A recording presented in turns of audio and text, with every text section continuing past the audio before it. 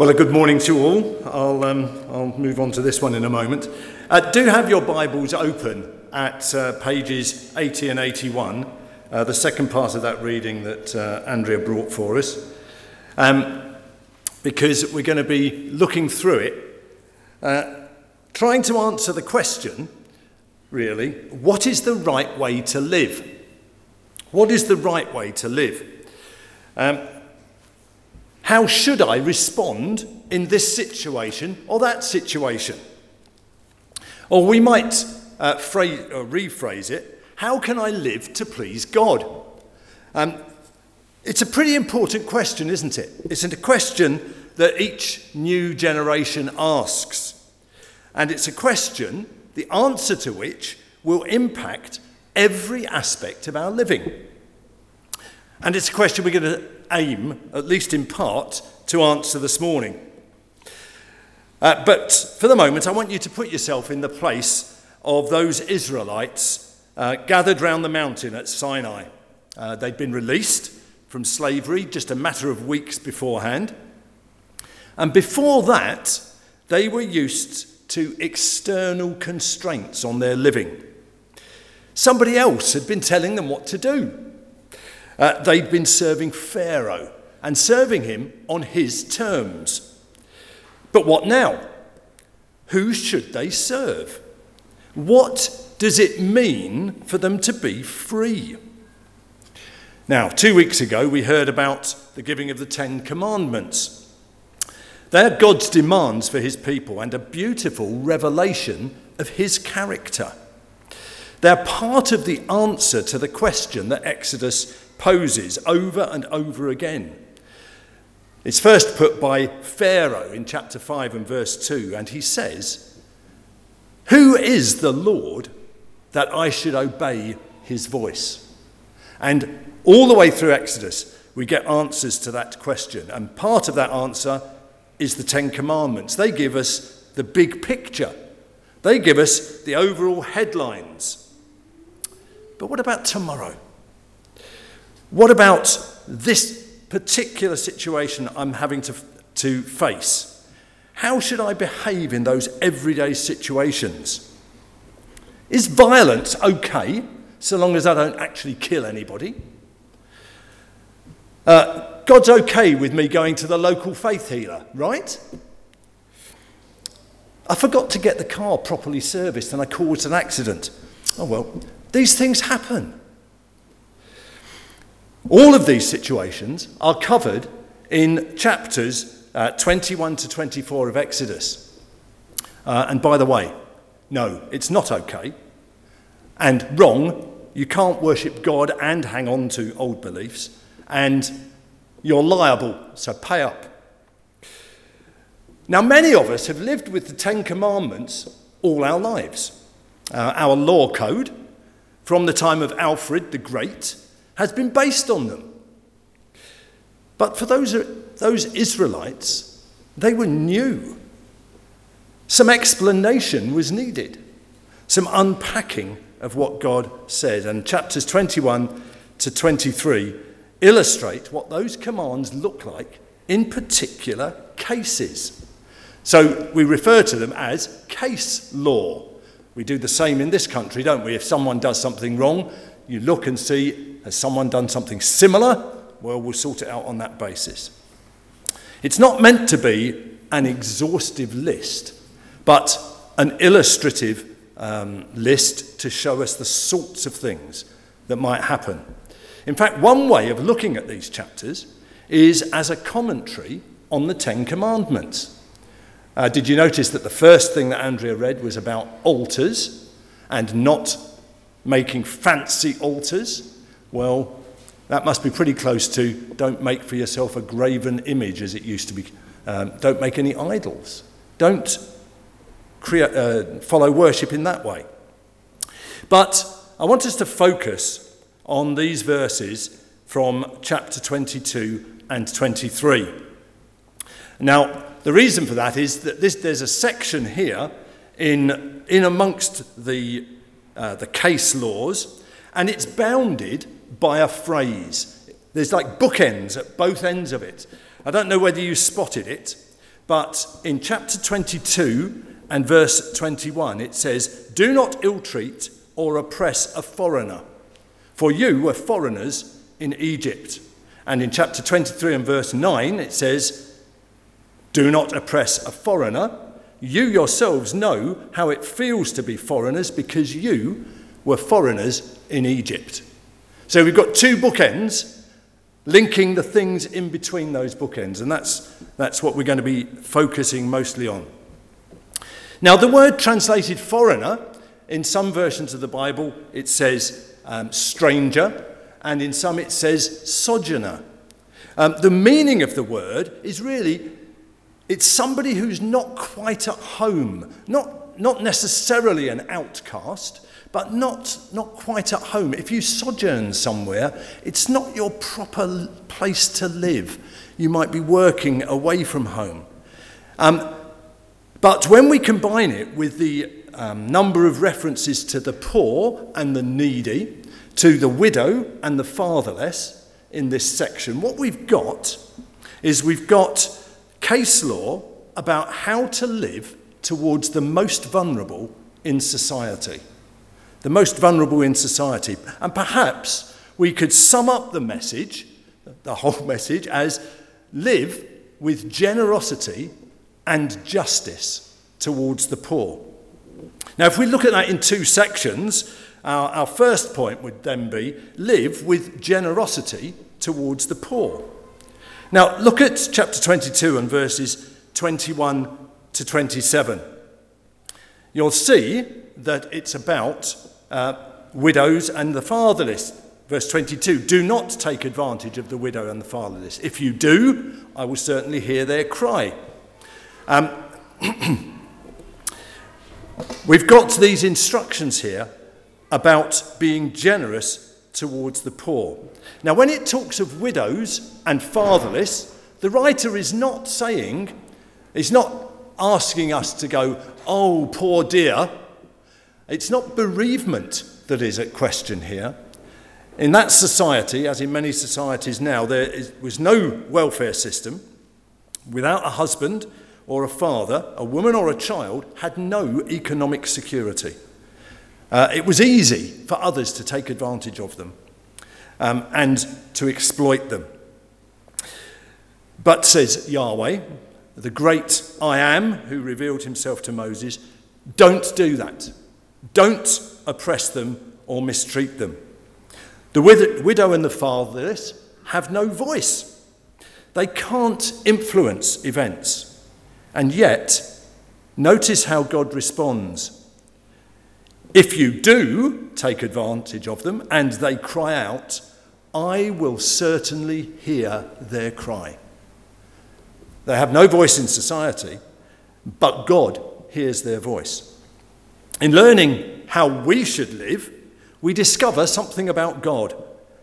The God revealed in the Old Testament is far from being a severe judge.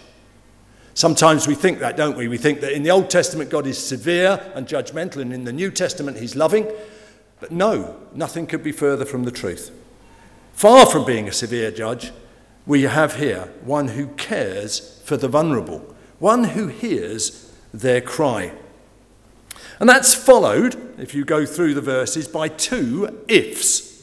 In verse 25, if you lend money, and in verse 26, if you take your neighbour's cloak. Now, in that setting, it was only the poor who would have asked for a loan. We deal with loans all the time, don't we now? But in that situation, the only reason for asking for a loan was because your money had run out, because you didn't have enough to buy food. And remember that even now, many people wake up in the morning and have no money. They have no money in their pocket, no money in the bank. And they have to earn their money in order to eat at the end of the day. Well, if you were in that situation, if your husband or your father was dead and you had no means of support and you didn't get any work that day, you would have no money. A loan would be the only answer. Well, that's a recipe for disaster, isn't it? It's a recipe for falling into utter destitution. An unexpected need might push people over. And of course, it doesn't just happen in other countries, it happens in the UK today. Many people turn to payday loans, don't they? Or they go to loan sharks. But God's way is set out in verse 25. If you lend money, charge no interest. Well, that's revolutionary, isn't it? If you lend money, charge no interest. And that would mean that the poor would have a means of support. You can't be a Christian and a loan shark. We can't go as far as saying you can't be a Christian and not charge interest, but you can't be a Christian and a loan shark. The second if is about security. When we give loans to people, we usually say, okay, what are you going to give me to prove that you're going to pay the loan back? And some of us may at some points in our history have signed our house and said, if I don't pay the loan back, you can take my house. It's a bit extreme, isn't it? But the poor didn't have very much. And so a cloak was given as security. And when do you give the cloak back? When do you give the security back? When the loan's paid? No. You give it back when it's needed. You give it back at the end of the day so they can wrap themselves up in it and have a good night's sleep. The message here is live in generosity towards the poor. This stuff matters to God. Just in passing, notice that it's not about grand gestures. It's not about, giving away thousands of pounds. It's about giving them their cloak back. It's small stuff. It's everyday stuff. And it's how we live in the small, everyday stuff that God is interested in. So, live in generosity towards the poor. Our second point is to live with justice towards the poor. If you go down to chapter 23, you'll notice that in verses 1 to 3 and in verses 6 to 8, we're in the law court. Okay, voices from above. We're in the law court. In between, there's verses 4 and 5, and we'll come back to those in a moment. Now, as you read those verses in chapter 23, don't think that they're just a random selection. They're very far from that. In fact, verses 1 to 3 are mirrored by verses 6 to 8. Just follow through with me for a moment. Verse 1 says, do not tell lies to get someone in trouble. No false reports. Verse 2 says, don't pervert justice. Don't go with the crowd. Verse 3 says, don't show favouritism to the poor. Well, that doesn't sound so good, does it? It doesn't sound like good news for the poor. But hold on. Verse 6, do not deny the poor justice. Well, that's better. And it's a mirror of verse 3. It's the other side of the coin. Verse 7, no false charges. Well, isn't that another way of saying don't pervert the course of justice, which was verse 2? And then no bribes. Why not? Well, they twist the words of the innocent. That's a bit like verse 1, isn't it? Not being a malicious witness. So we've got things about being a witness, we've got things about not perverting the justice, then we've got things about the poor. It mirrors each other. And when we find a structure like that in the Bible, often the bit in the middle is the most important bit. Verse 4 and 5. What have verse 4 and 5 got to do with the others? Suddenly it's about oxes and donkeys. Now, what is it about donkeys? Is it that is God so concerned about donkeys? Now, there's nothing wrong with being concerned about donkeys. Whenever it was it last year, Joy and I and Liz and Andre were down in Devon, very close to a donkey sanctuary. I did not know there were as many shapes and sizes of donkeys. Neither did I realise that there were so many donkeys abandoned in Britain. And they do a good work, and I'm not knocking it, especially if it was free to go in, and it kept the kids occupied for a good morning, twice. So donkeys are good. And God is concerned about animal welfare, and some of the other case law, both in Exodus and in Deuteronomy, speaks of care of animals. But here, it's not the donkey's welfare he's concerned about. It's who the donkey belongs to. Just look what it says. If you come across your enemy's ox or donkey, be sure to return it. If you see the donkey of someone who hates you fallen down under its load, do not leave it with them.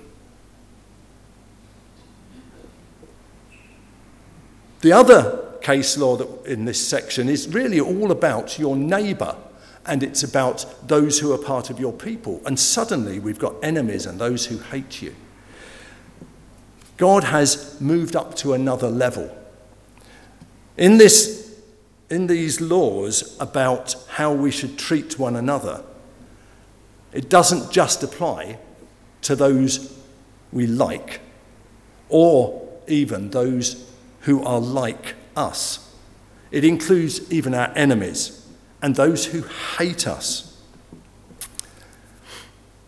We're not talking about simple neighbourliness here. What we're talking about is a call to live radically for the good of others. Now, if any of this is beginning to sound familiar, we shouldn't be surprised. Jesus was a Jew. He grew up knowing these commands. And remember what he said in the Sermon on the Mount, where in Matthew chapter 5, Jesus says, "You've heard that it was said, love your neighbour and hate your enemies, but I tell you, love your enemies. Pray for those who persecute you, that you may be children of your Father in heaven. He causes his sun to rise on the evil and the good, and sends rain on the righteous and the unrighteous. If you love those who love you, what reward will you get? Are not even the tax collectors doing that? If you greet only your own people, what are you doing more than others? Do not even pagans do that? Be perfect, therefore, as your heavenly Father is perfect." Showing love towards our enemies, taking care of the poor. This is an important aspect of living a life pleasing to God, a life which reflects his character. So far then, the instructions seem clear. Live with generosity and justice towards the poor. Now, I don't want you to miss how revolutionary those rules were in their care for the poor in that society. In many ancient societies, the vulnerable, they were simply left to scrape what they could together. And we've seen from Mike's pictures and so on, in many societies that is still the case. But for God's people, reflecting his compassion, there was to be care and equity. But these were rules given primarily to God's people. It wouldn't be appropriate to try and force this law onto a secular nation. Our application is primarily for us, the gathered people of God. The Israelites were to care for the most vulnerable amongst them. So too are we. In James and chapter 2, we read, "What good is it, my brothers and sisters, if someone claims to have faith but has no deeds? Can such faith save them? Suppose a brother or sister, that is one of your fellow Christians, is without clothes and daily food. If one of you says to them, 'Go in peace, keep warm and well fed,' but does nothing about their physical needs, what good is it?" Our primary application is to those of the fellowship of believers. Think of the many one another's, though, in the New Testament as well. Our faith is not just an individual thing between us and God. It includes our relationship with one another. Let us not become weary in doing good, for at the proper time we will reap a harvest if we do not give up. Therefore, as we have opportunity, let us do good to all people, especially to those who belong to the family of believers. So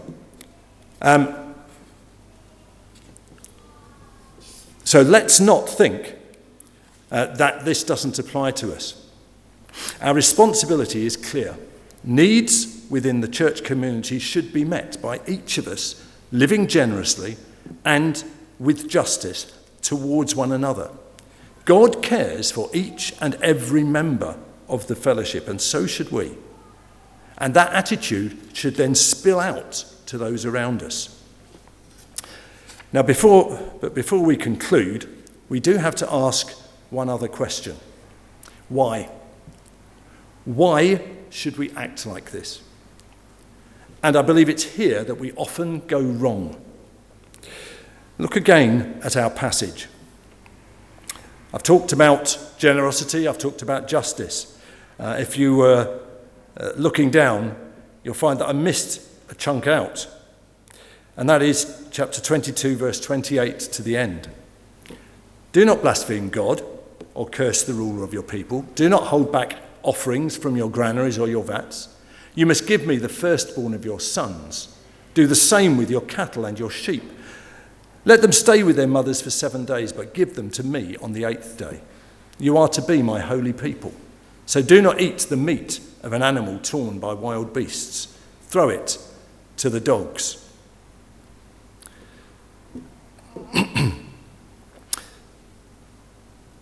We have blaspheming, cursing, offerings, throwing meat to the dogs.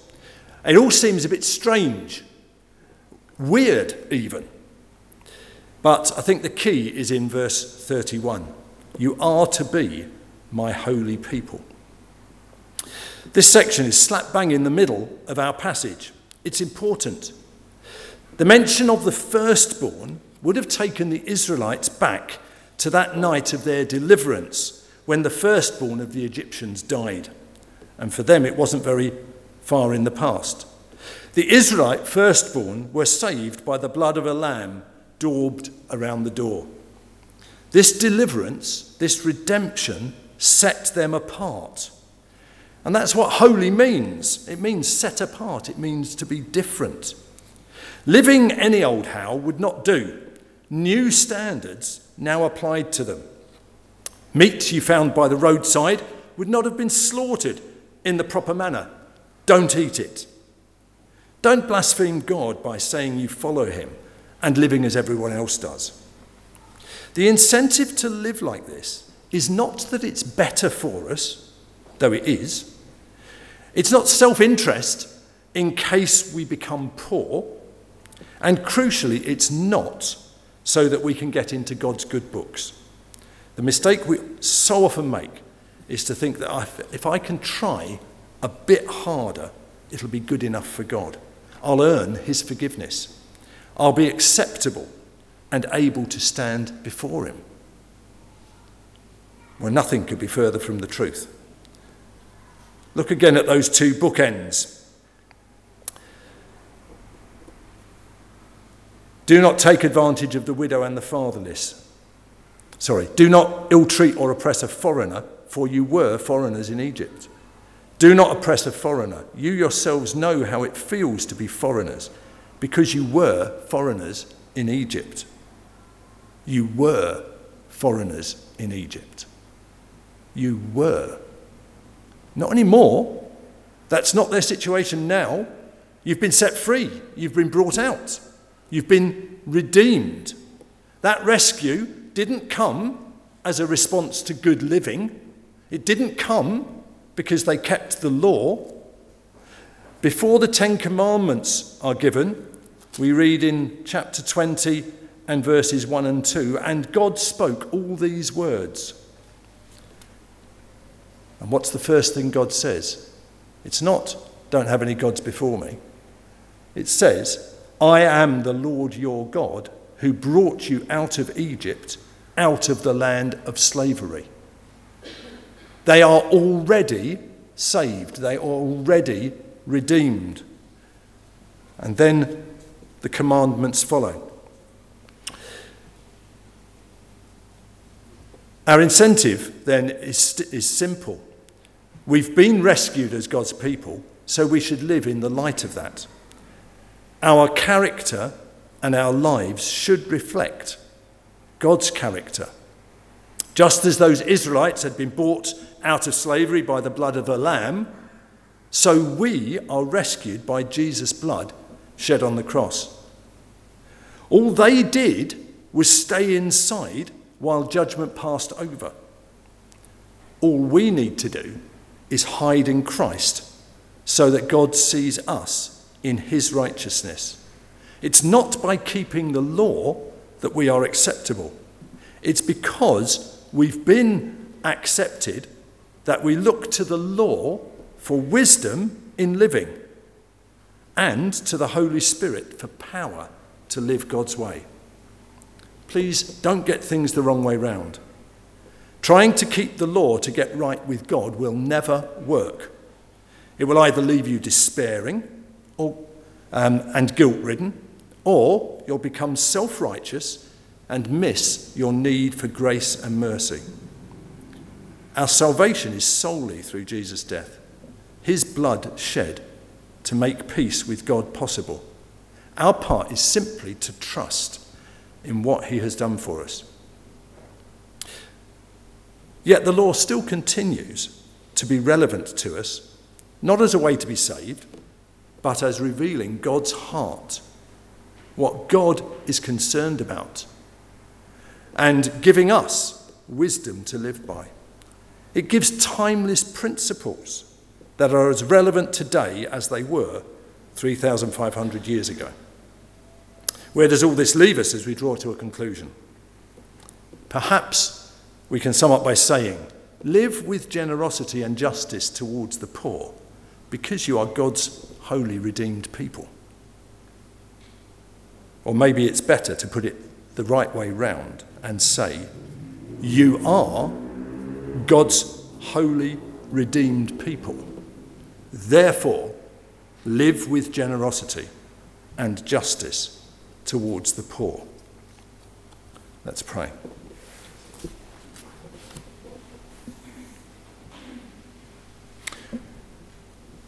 Heavenly Father, we do thank you that your word is truth, and your word spoken even thousands of years ago is still living and active and sharper than any two-edged sword. And we pray that as we read your word, you will use it to divide our hearts, to rid us of apathy and selfishness, and to drive us, first of all, to the cross, and then to rejoice in the redemption that is ours, and then to seek to live lives which are pleasing to you. Father, we thank you that this morning you have drawn our attention throughout the service to the vulnerable and those in need, and we pray that you will touch our hearts, that we won't go away and forget that we've looked in the mirror, but we will change our living, change our behaviour. We pray, Father, that we know that will only happen through the moving of your Holy Spirit, applying your word to our heart. And we thank you for his action in our life. We want to be open to what you're saying to us. And we want to be those whose life as individuals and whose life together as the church reflects your righteousness and your goodness. that others may be drawn to you. For we ask this in Jesus' name. Amen.